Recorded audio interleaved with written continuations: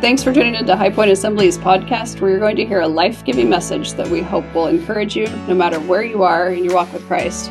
Check out our website at highpointassembly.org for more podcasts, information, and how to join us live in person or online every Sunday. We hope this message blesses you wherever you may be listening from, and remember, no matter where you're at, you belong.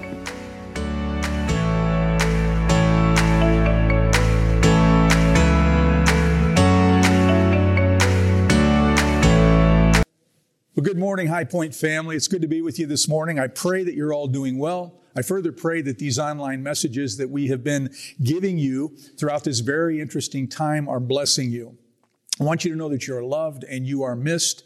The staff and I are excited about the time where we can get together again and worship God together publicly in this building. We believe it's going to happen sooner than later, and we thank God for that. But we thank God for you, and thanks for tuning in with us this morning. Today we're going to continue in our series called The Standard, where we are studying Jesus' famous Sermon on the Mount.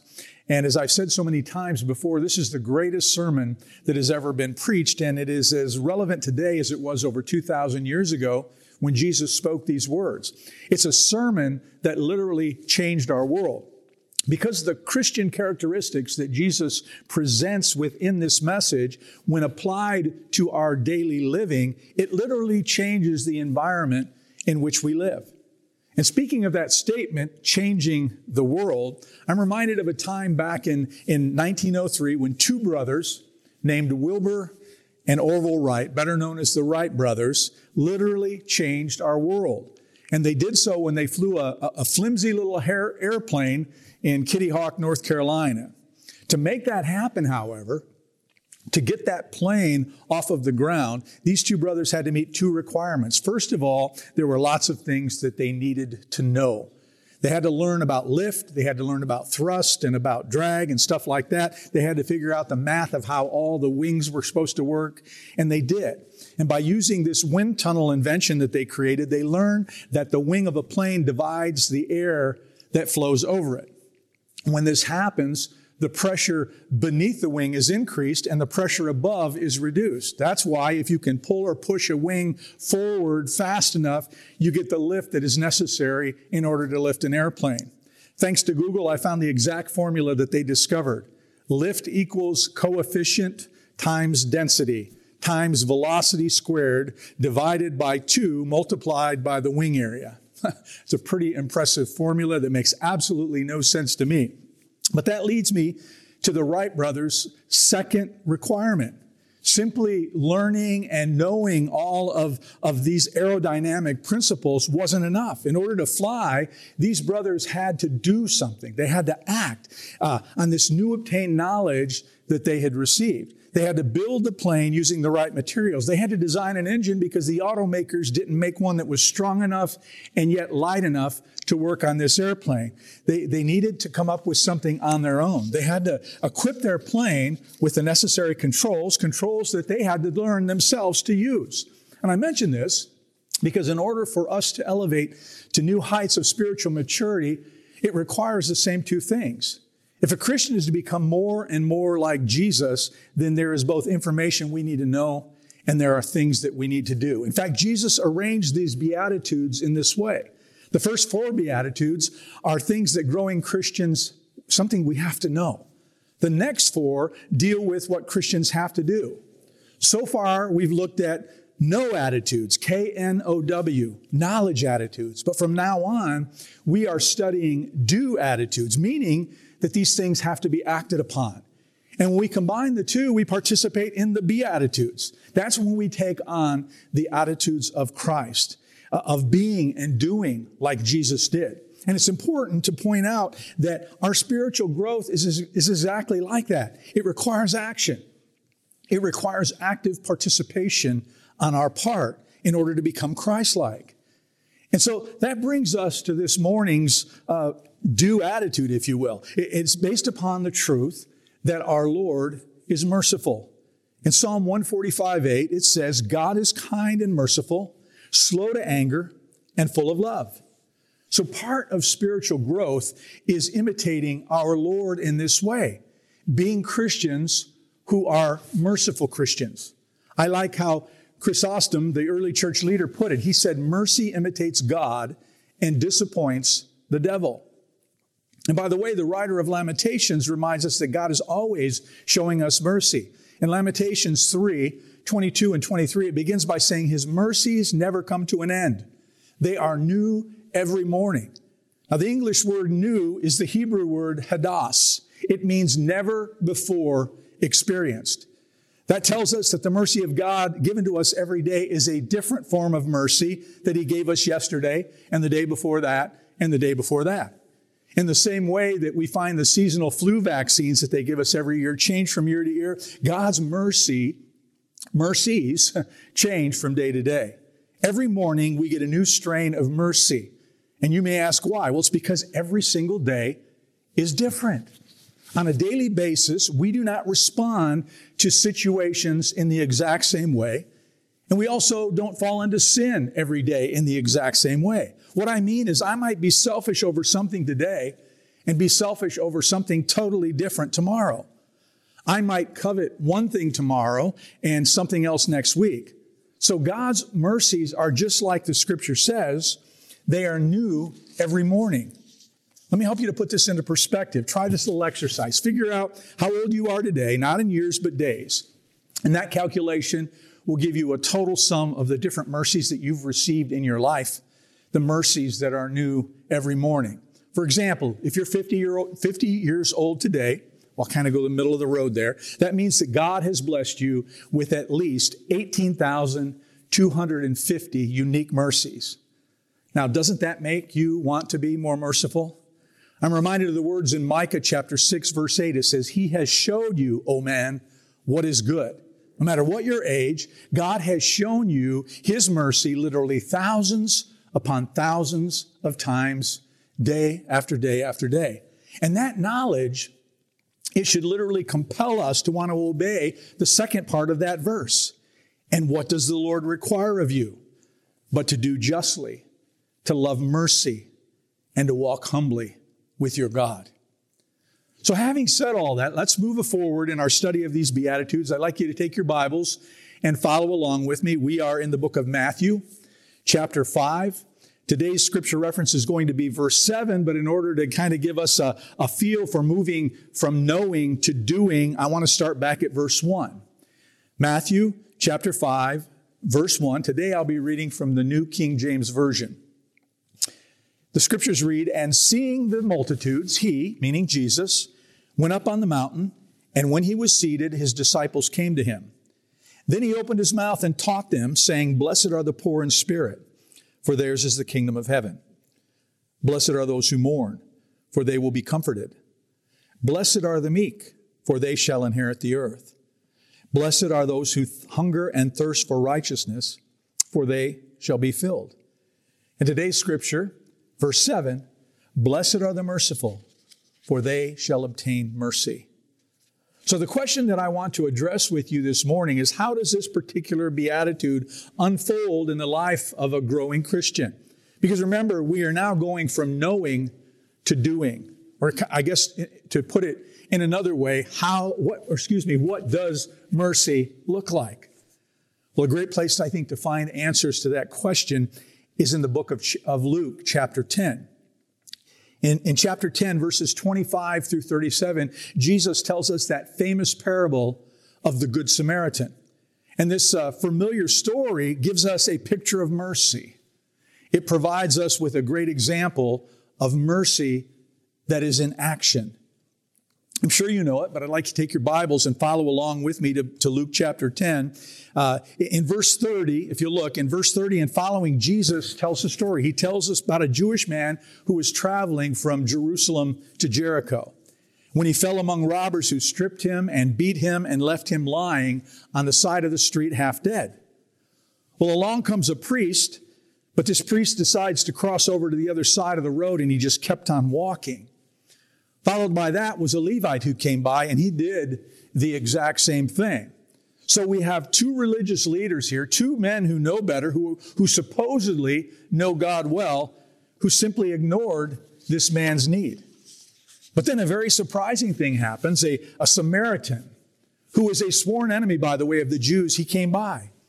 And with his response, his actions, this Samaritan showed us the four dimensions of this particular lesson this morning. Do you remember Jesus' question at the end of this parable? He said to his listeners, he says, which of these three do you think was a neighbor to the man who fell to the hands of the robbers? Well, the expert of the law said, he said, the one who had shown mercy on him. In essence, Jesus said, yeah, you're right. Ding, ding, ding. You get the prize. But he said, now go and do the same. We can see this first dimension of mercy in verse 33 where it says this, but a certain Samaritan, as he journeyed, came to where the wounded man was, and when he saw him, ... Now at this point, the story teaches us where mercy begins.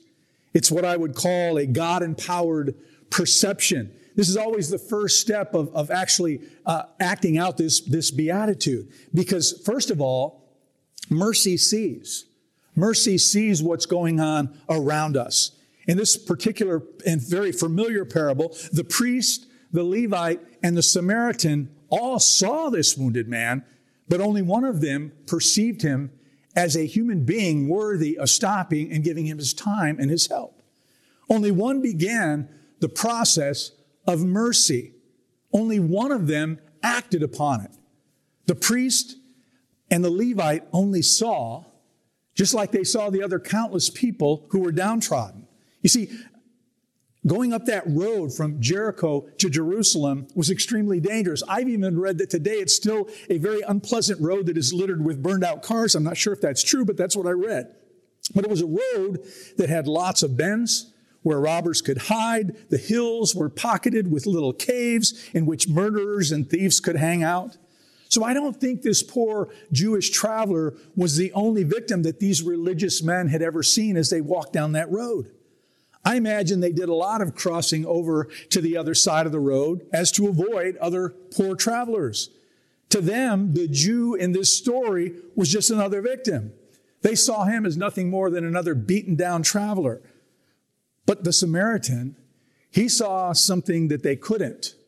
He saw something that they wouldn't. He saw a human being. He saw a person who was in need. And that seeing prompted him to be merciful, to turn aside, and to help this man. So seeing, guys, is a very, very important element to the Christian life. You know, there are a lot of people who love to go to thrift stores and yard sales and garage sales. Every weekend they scan the internet and the newspapers and they look for where these sales are going to be, and they make a plan to get up early on a Saturday morning and plan to attend. When they get to these sales, they see things that the rest of us don't. We see what appears to be a beat-up coffee table selling for about $10, and then we walk on by. But these thrift buyers, they see a mid-century work of art. So they stop and they buy it and they clean it up and they sell it on Craigslist the next weekend for $100. What we see as a stained chair, these thrift buyers see as a masterpiece of furniture design, something worth much more than what they're paying for it at that yard sale price. We see a pile of old clothes, and they see within that pile a perfectly good as new outfit for their children or for their grandchildren. They have better sight. They have better vision than I do. Well, to embrace this truth from Jesus' beatitude, we need better eyesight. We need to be able to see the masterpiece that is in every person that God ever created. We need to be able to see beyond their sin. We need to see beyond the consequences of their sin and see a person that was made in the image of Christ and God Himself. Because that kind of vision prompts us to turn aside from the things that we are doing and to get involved. You know, here in Tehama County, we especially need to learn this principle of spiritual maturity because so often we are blind to the hurting people around us, myself included. We ride around in our cars every day and we never make eye contact with the people who are around us. We can live next door to people and they're like strangers to us because we never allow ourselves to get to know them, to get involved in their lives. I remember the first house that we moved into here when we moved to Red Bluff. In 1 year's time, before we ended up buying the house that we're living in now, we only got to know the lady across the street and the guy to the right of us, whose name I don't even remember. We often fail that way, don't we? We do. We don't make it our business to see and to hear the needs of the people who are in the crowds around us. Again, we get ourselves so busy with everyday life, and we put our own needs ahead of others. We all struggle. We all struggle from time to time with what's been called the disease of me. I've shared this story with you before about Irma Bombeck, but I believe it's worth revisiting. She shares a story about a time when she was waiting for a flight at an airport. She had had a crazy week, and she just wanted to get away. She was reading a book in an effort to shut out the commotion that was going on around her when she wrote this.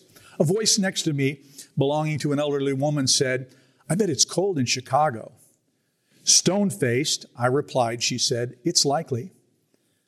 "I haven't been to Chicago in 3 years," the elderly woman persisted. "My son lives there." "That's nice," I said, my eyes intent on my book. After a few quiet moments, the woman said, "My husband's body is on this plane. I'm taking him to be buried. We've been married 53 years. Irma Bombeck continued, "I don't think I ever detested myself more than I did at that moment. Another human being was screaming to be heard, and in desperation had turned to a cold stranger who was more interested in a novel than in the real-life drama at her elbow." She talked numbly and steadily until we boarded the plane, then found her seat in another section. As I hung up my coat, I heard her plaintive voice say to her seat companion, "I bet it's cold in Chicago." Are you sensitive to God's still small voice in your heart? A voice that alerts you about people like this woman? Do you notice the needs of people around you? Or do your hurting neighbors and coworkers watch you as a person who claims to know Jesus do like the guys in our story and walk by the other side? Well, here's a simple prayer that I think every one of us should pray every day. Lord, help me to see people through your eyes. And we really got to mean this prayer when we say it, because it's the first step in becoming the kind of Christian who is blessed, the kind of person who has God's merciful approval on our life. Well, here's a second characteristic about mercy. Mercy feels. Jesus tells us in this parable that all three of these men saw the need, but only the Samaritan actually felt the need. In verse 33 it says, "And when he saw him, he had compassion." Now this word that we translate as pity or compassion literally means to have intensity in the intestines. One of the scriptures translations said he had pity. The one I'm reading from today said he had compassion. But it literally means to have intensity in the intestines. And I think that sounds odd to us, but people in Jesus' day believed that the seat of human emotions was not the heart, but in the digestive area of the body. And this idea is captured in Matthew chapter 14, where it says, "When Jesus landed and saw a large crowd, he had compassion on them and healed their sick." The word compassion here means that Jesus was so moved in his stomach and it churned, or literally his bowels yearned for that crowd. And we still talk this way today when you think about it, because when we are nervous, we say things like, "I have butterflies in my stomach." We say things like, "He or she hates my guts," or "I've got this gut feeling that this is what I'm supposed to do." Last week, when I shared the story with you about the little girl and her mom who were trapped in that 9-story apartment complex that collapsed during an earthquake, you remember the mom who cut her finger and gave her daughter her blood to drink in order to satisfy her thirst. Well, since you were watching from home, I wonder how many of you kind of gasped. I wonder how it might even have made some of you feel sick to your stomach. I don't know. But if it did, I like to think that is more than just nausea. For me, the thought of that little girl being that thirsty emotionally affected me right down to the pit of my gut. And maybe you felt that way too. I don't know. Well, whatever body word or body part word picture that you use, here's what Jesus is saying. That Samaritan in the story that we've read was moved emotionally. He was moved internally, deep enough to meet the needs of this wounded Jewish man. Let me put it this way. He was shaken up when he saw the man who was beaten down. And this is another part of embracing this particular beatitude. We notice needy people, and then we are moved internally with compassion for them. Someone put it this way, mercy begins when your heart comes into my heart. By the way, the Hebrew word for mercy is chesed. It means so much more than just to sympathize with another person. It's not simply feeling sorry for someone who's in trouble, not at all. Chesed means the ability to get inside another person's skin. I think another good word would be empathy. And get in their skin in such a way that we can see things through their eyes, that we can think things through their mind, and we can feel things through their own personal feelings. See, the mercy that we're talking about here today is so much more than just an emotional wave of pity that we feel. It's an internal identification with the person's pain, hurting along with them. Pastor Matt Chandler wrote about a time when he and a couple of his friends invited a young woman named Kim to a Christian concert. Matt was hopeful that Kim would come to know Christ that evening. However, what he said is that it became a train wreck. I'm going to read to you what he said. He said, the preacher took the stage and disaster ensued.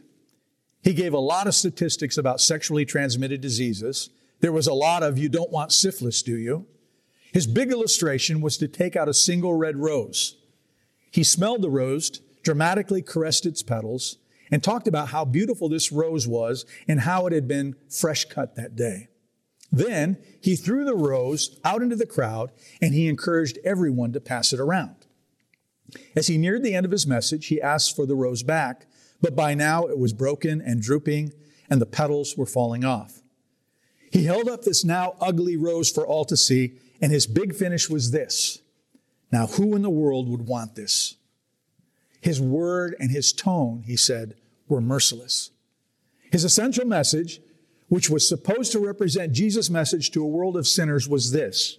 Hey, don't be a dirty rose. Well, Matt goes on to say that he didn't hear from Kim for a couple weeks until one day her mother called him to inform him that Kim had been in an accident. So this pastor immediately went to the hospital. And he said that in the middle of their conversation, seemingly out of nowhere, Kim says to him, do you think I'm a dirty rose?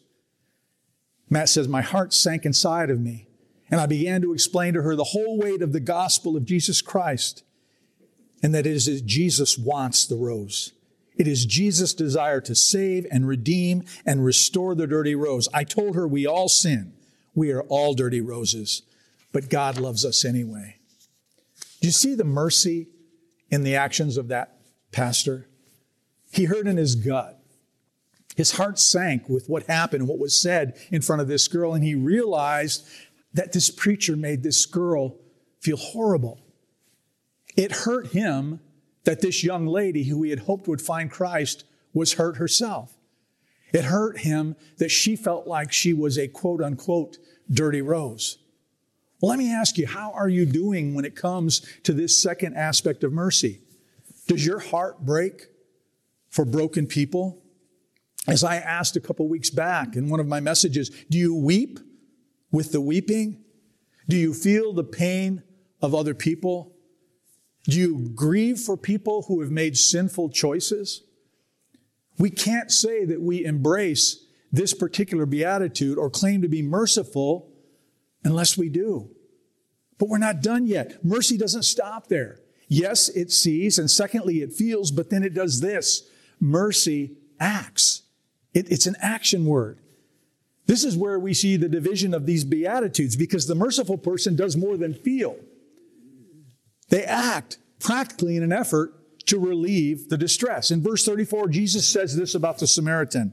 So he went to him and bandaged his wounds, pouring oil and wine, and he set him down on his own animal, brought him to an inn, and took care of him.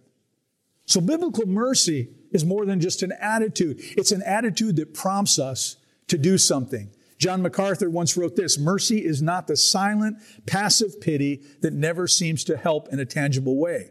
It is genuine compassion with pure, unselfish attitude that reaches out to help. I look at genuine mercy like I do true love, because it's more than words or vows. It is grace-filled love in action. In 1 John 3, verse 17 through 18, it says this, "But whoever has his world's goods and sees his brother in need and shuts up his heart from him, how does the love of God abide in him? My little children, let us not love in word or in tongue, but in deed and in truth." Mercy is a visible thing. And genuine mercy involves interrupting our schedule and expending some of our own time, some of our energy, and yes, even some of our money. Mercy is seeing a man who is without food and giving him food. Mercy is seeing a person who is begging for love and offering them love. Mercy is seeing someone who is lonely and offering them your company. Mercy is meeting a need and not just filling that need. To put it very simply, mercy is not a spectator sport. According to Vine's Expository Dictionary of New Testament Words, here's the definition of mercy: the outward manifestation of pity.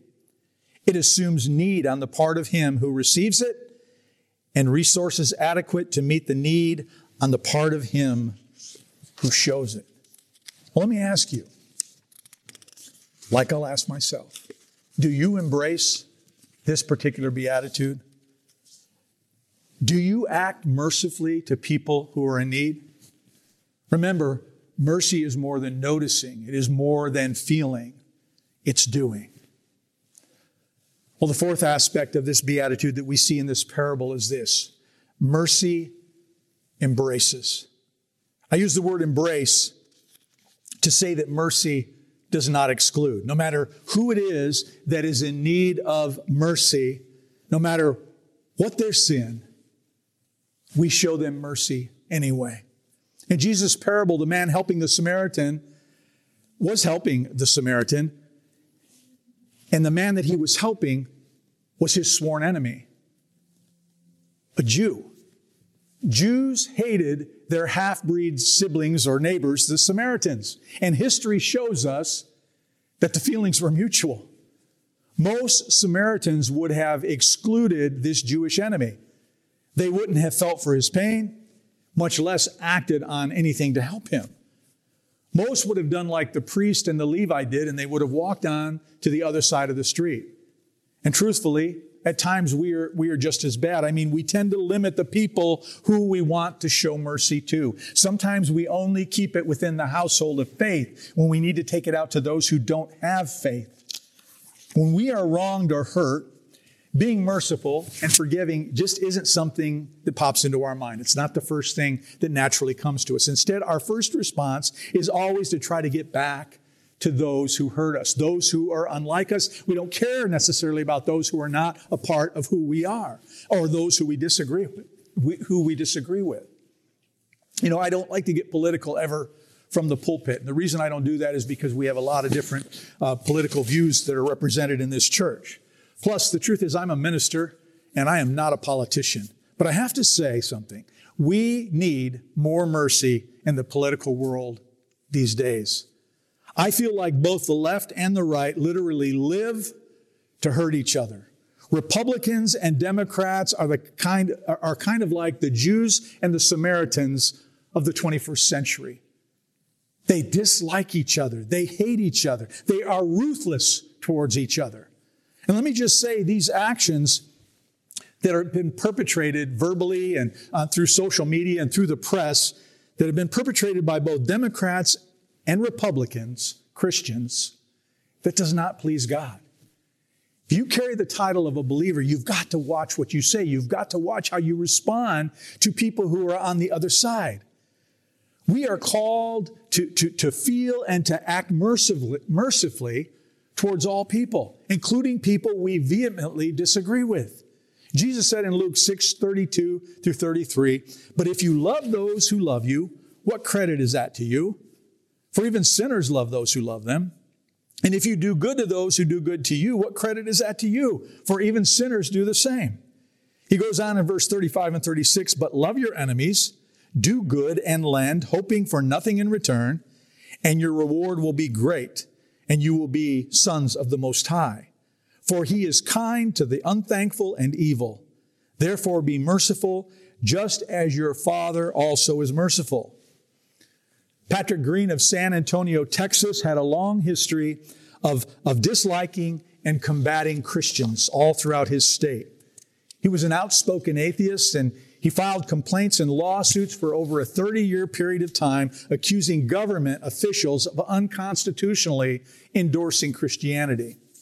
At one point, Green threatened to sue a particular Texas county about a yearly Christmas manger scene that was on the lawn of their building. In an interview at a local newspaper, Green said this. He said, "My wife and I have never had a Christian do anything nice for us." But all of that changed in March of 2012 when the 63-year-old Green learned that he needed surgery for a detached retina. Green didn't have the money for the surgery, and he had to give up his cab driving job in order to have this procedure. Well, that's when Jessica Cry, a member of the Sand Springs Baptist Church, heard about Green's situation, and she told her pastor, Eric Graham. Pastor Graham reached out to Green, and he asked him if there was anything that he could do for him. And Green said this. He said, "If you really want to contribute something, we need groceries." Well, Green thought that if anything, he might see a $50 check, maybe $100. But a few days later, the church sent him a check for $400. More checks continued to follow. The total grew to over $3,000. And a flabbergasted Green said this, and I quote, "I thought I was in the twilight zone. These people are acting like what the Bible says a Christian should. I will be forever grateful because we were in a hole and needed help." And after that happened, rather than trying to remove that manger display, Green said he would like to add his contribution, which was a star for the top of the nativity scene. He did say, however, you people can figure out how to plug it in. I love that story. Most of the time, our human nature is to fight back against the atheists of this world. We get angry with people who are our enemies in this morality war that we fight day to day in this nation. But these Christ followers from Texas, they embraced their enemy. They literally showed him mercy. And that's the way it is with mercy. The more you give, the more you get. The more you understand how merciful God has been to you throughout your life, the more merciful you are towards others. And then the more opportunities that God gives you to share His mercy with others. It's a reoccurring cycle that continues to go on. And Jesus refers to this in our text when He declares that those who are merciful will receive mercy. The fact is, mercy comes from mercy. Our mercy for others comes from our experience of God's mercy for us. In Shakespeare's Merchant of Venice, Portia says this, "The quality of mercy is not strained. It drops as the gentle rain from heaven upon the earth below and is twice blessed. It blesses him that gives and him that takes." Sounds to me like old Shakespeare was reading the Beatitudes when he wrote that. So let me ask you something this morning. Who in your little world needs mercy this morning? Is it your spouse? Is it a rebellious child? Is it a coworker? Maybe it's somebody who attends this church. I want to challenge you to ask God to help you answer that question right now. And then pray that He will allow you and help you to extend mercy. And if you have trouble remembering all of the things that God has done for you, ask Him to remind you. Because the parable of the Good Samaritan is more than a picture of mercy. It's a picture of what God did on our behalf. God saw us. He noticed us in our misery, and He took pity on us. He was moved with compassion towards us. He knew that sin had rendered us spiritually dead and utterly hopeless. He knew that He was the only one that had the power to bring about the remedy. So He got inside of our skin, so to speak, as I talked about earlier. He became like us. He participated in our sufferings to the point that He died on the cross for our sins. The Apostle Paul put it this way in Ephesians 2:4, "But God, who is rich in mercy, because of His great love with which He loved us, even when we were dead in our trespasses, made us alive together with Christ." As I was preparing for this message, I couldn't help but think about the circumstances that we find ourselves in right now. We are in a great position, church, to show mercy to other people. And let me just say, I know that what's going on in our country and in our world is not a surprise at all to our Heavenly Father. And furthermore, I believe with all my heart that everything happens for a reason. It happens for a purpose. So could this be God's way of setting us up to really shine as His followers, as brothers and sisters in Christ? Maybe He is literally putting the golf ball, setting it up on a tee and waiting for us to get up there and address that ball and hit it 300 yards straight down the fairway.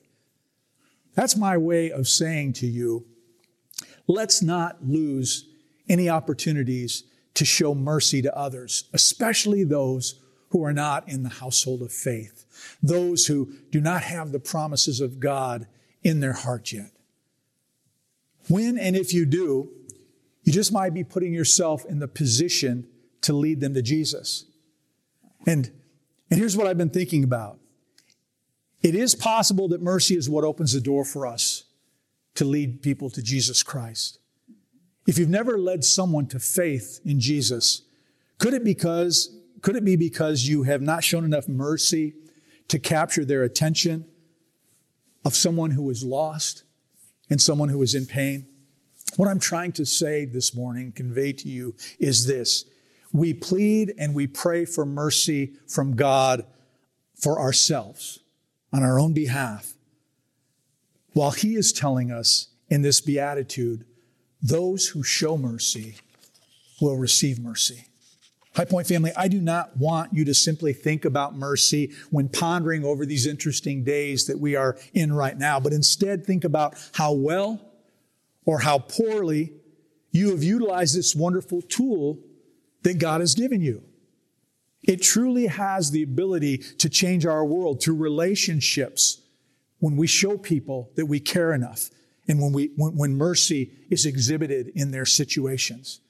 If we all mastered this particular beatitude and we were able to be merciful in all situations and in all people, whether within the household faith or out, it would be a game changer.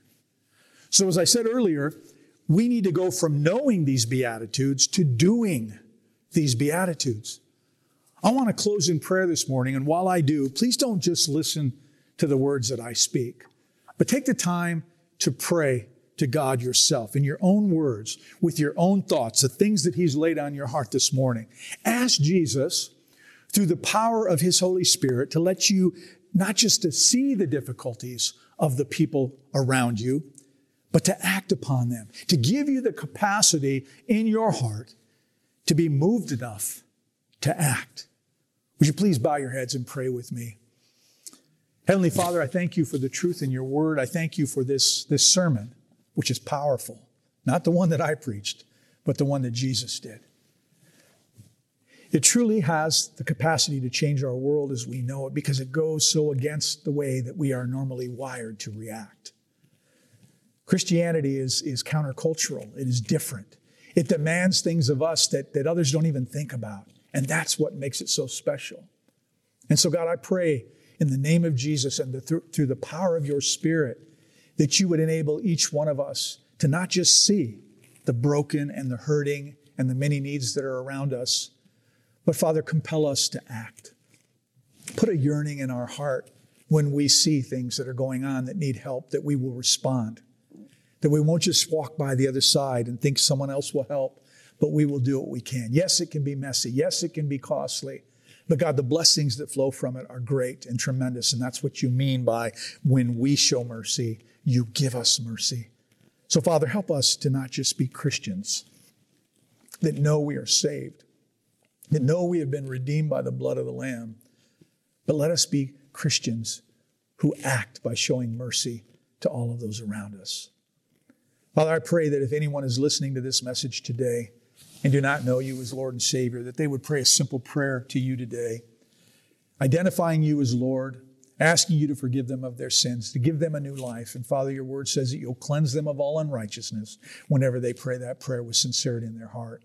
So Father, for anyone who doesn't know You today, who's crying out to You, Father, I thank you that you're saving them, you're giving them your salvation and your forgiveness. And I pray that when we gather back together again, they will come and join us and be a part of this church family, and we can help them as we minister to them to become stronger men and women of God. And for those of us, Lord, who already know you, again, make us merciful. Help us to see the bigger picture. Help us to look past our own needs, our own circumstances, to the needs of others. And Father, during this interesting time, give us opportunities to bless one another and to bless those who are around us in our neighborhoods. God, let us shine. Let this be a time where your church, your bride, shines brighter than ever. I believe that's what you're going to do. I believe that coming through this, Father, we're going to be different. We're going to be refined. We're going to have a new focus because we have seen firsthand that life is nothing without you. Nothing else matters but you. And I pray that my church family will lean into you now more than ever in profound ways, and that you will profoundly show yourself true to them in ways that they've never seen before.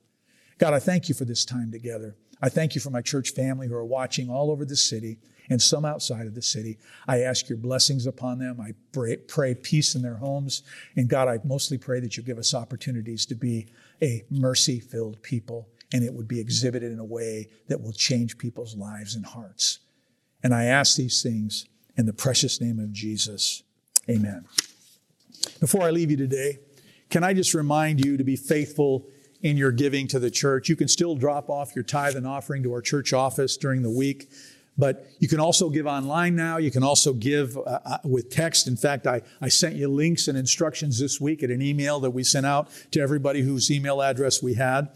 Also, let me remind you to try to stay in touch with each other. Reach out to your friends. Make sure that they're doing okay. And if not, do what you can do. Show mercy to your friends and those who you know, and even those who you don't know during these difficult times. And here's one more thing. Please pray for those who are diligently working to find an answer for this virus in your prayers. I've been praying daily that God would supernaturally provide insight to them, those who are working on this, to help to find a solution so that all this fear that people are dealing with can be removed. That's where it's got to start. God's got to direct people in order for this to happen. And I think we should be prayerful, not just for what's going on around us and our particular needs, but let's pray for those who have the knowledge and that God will bless with the knowledge to be able to find an end to this particular virus.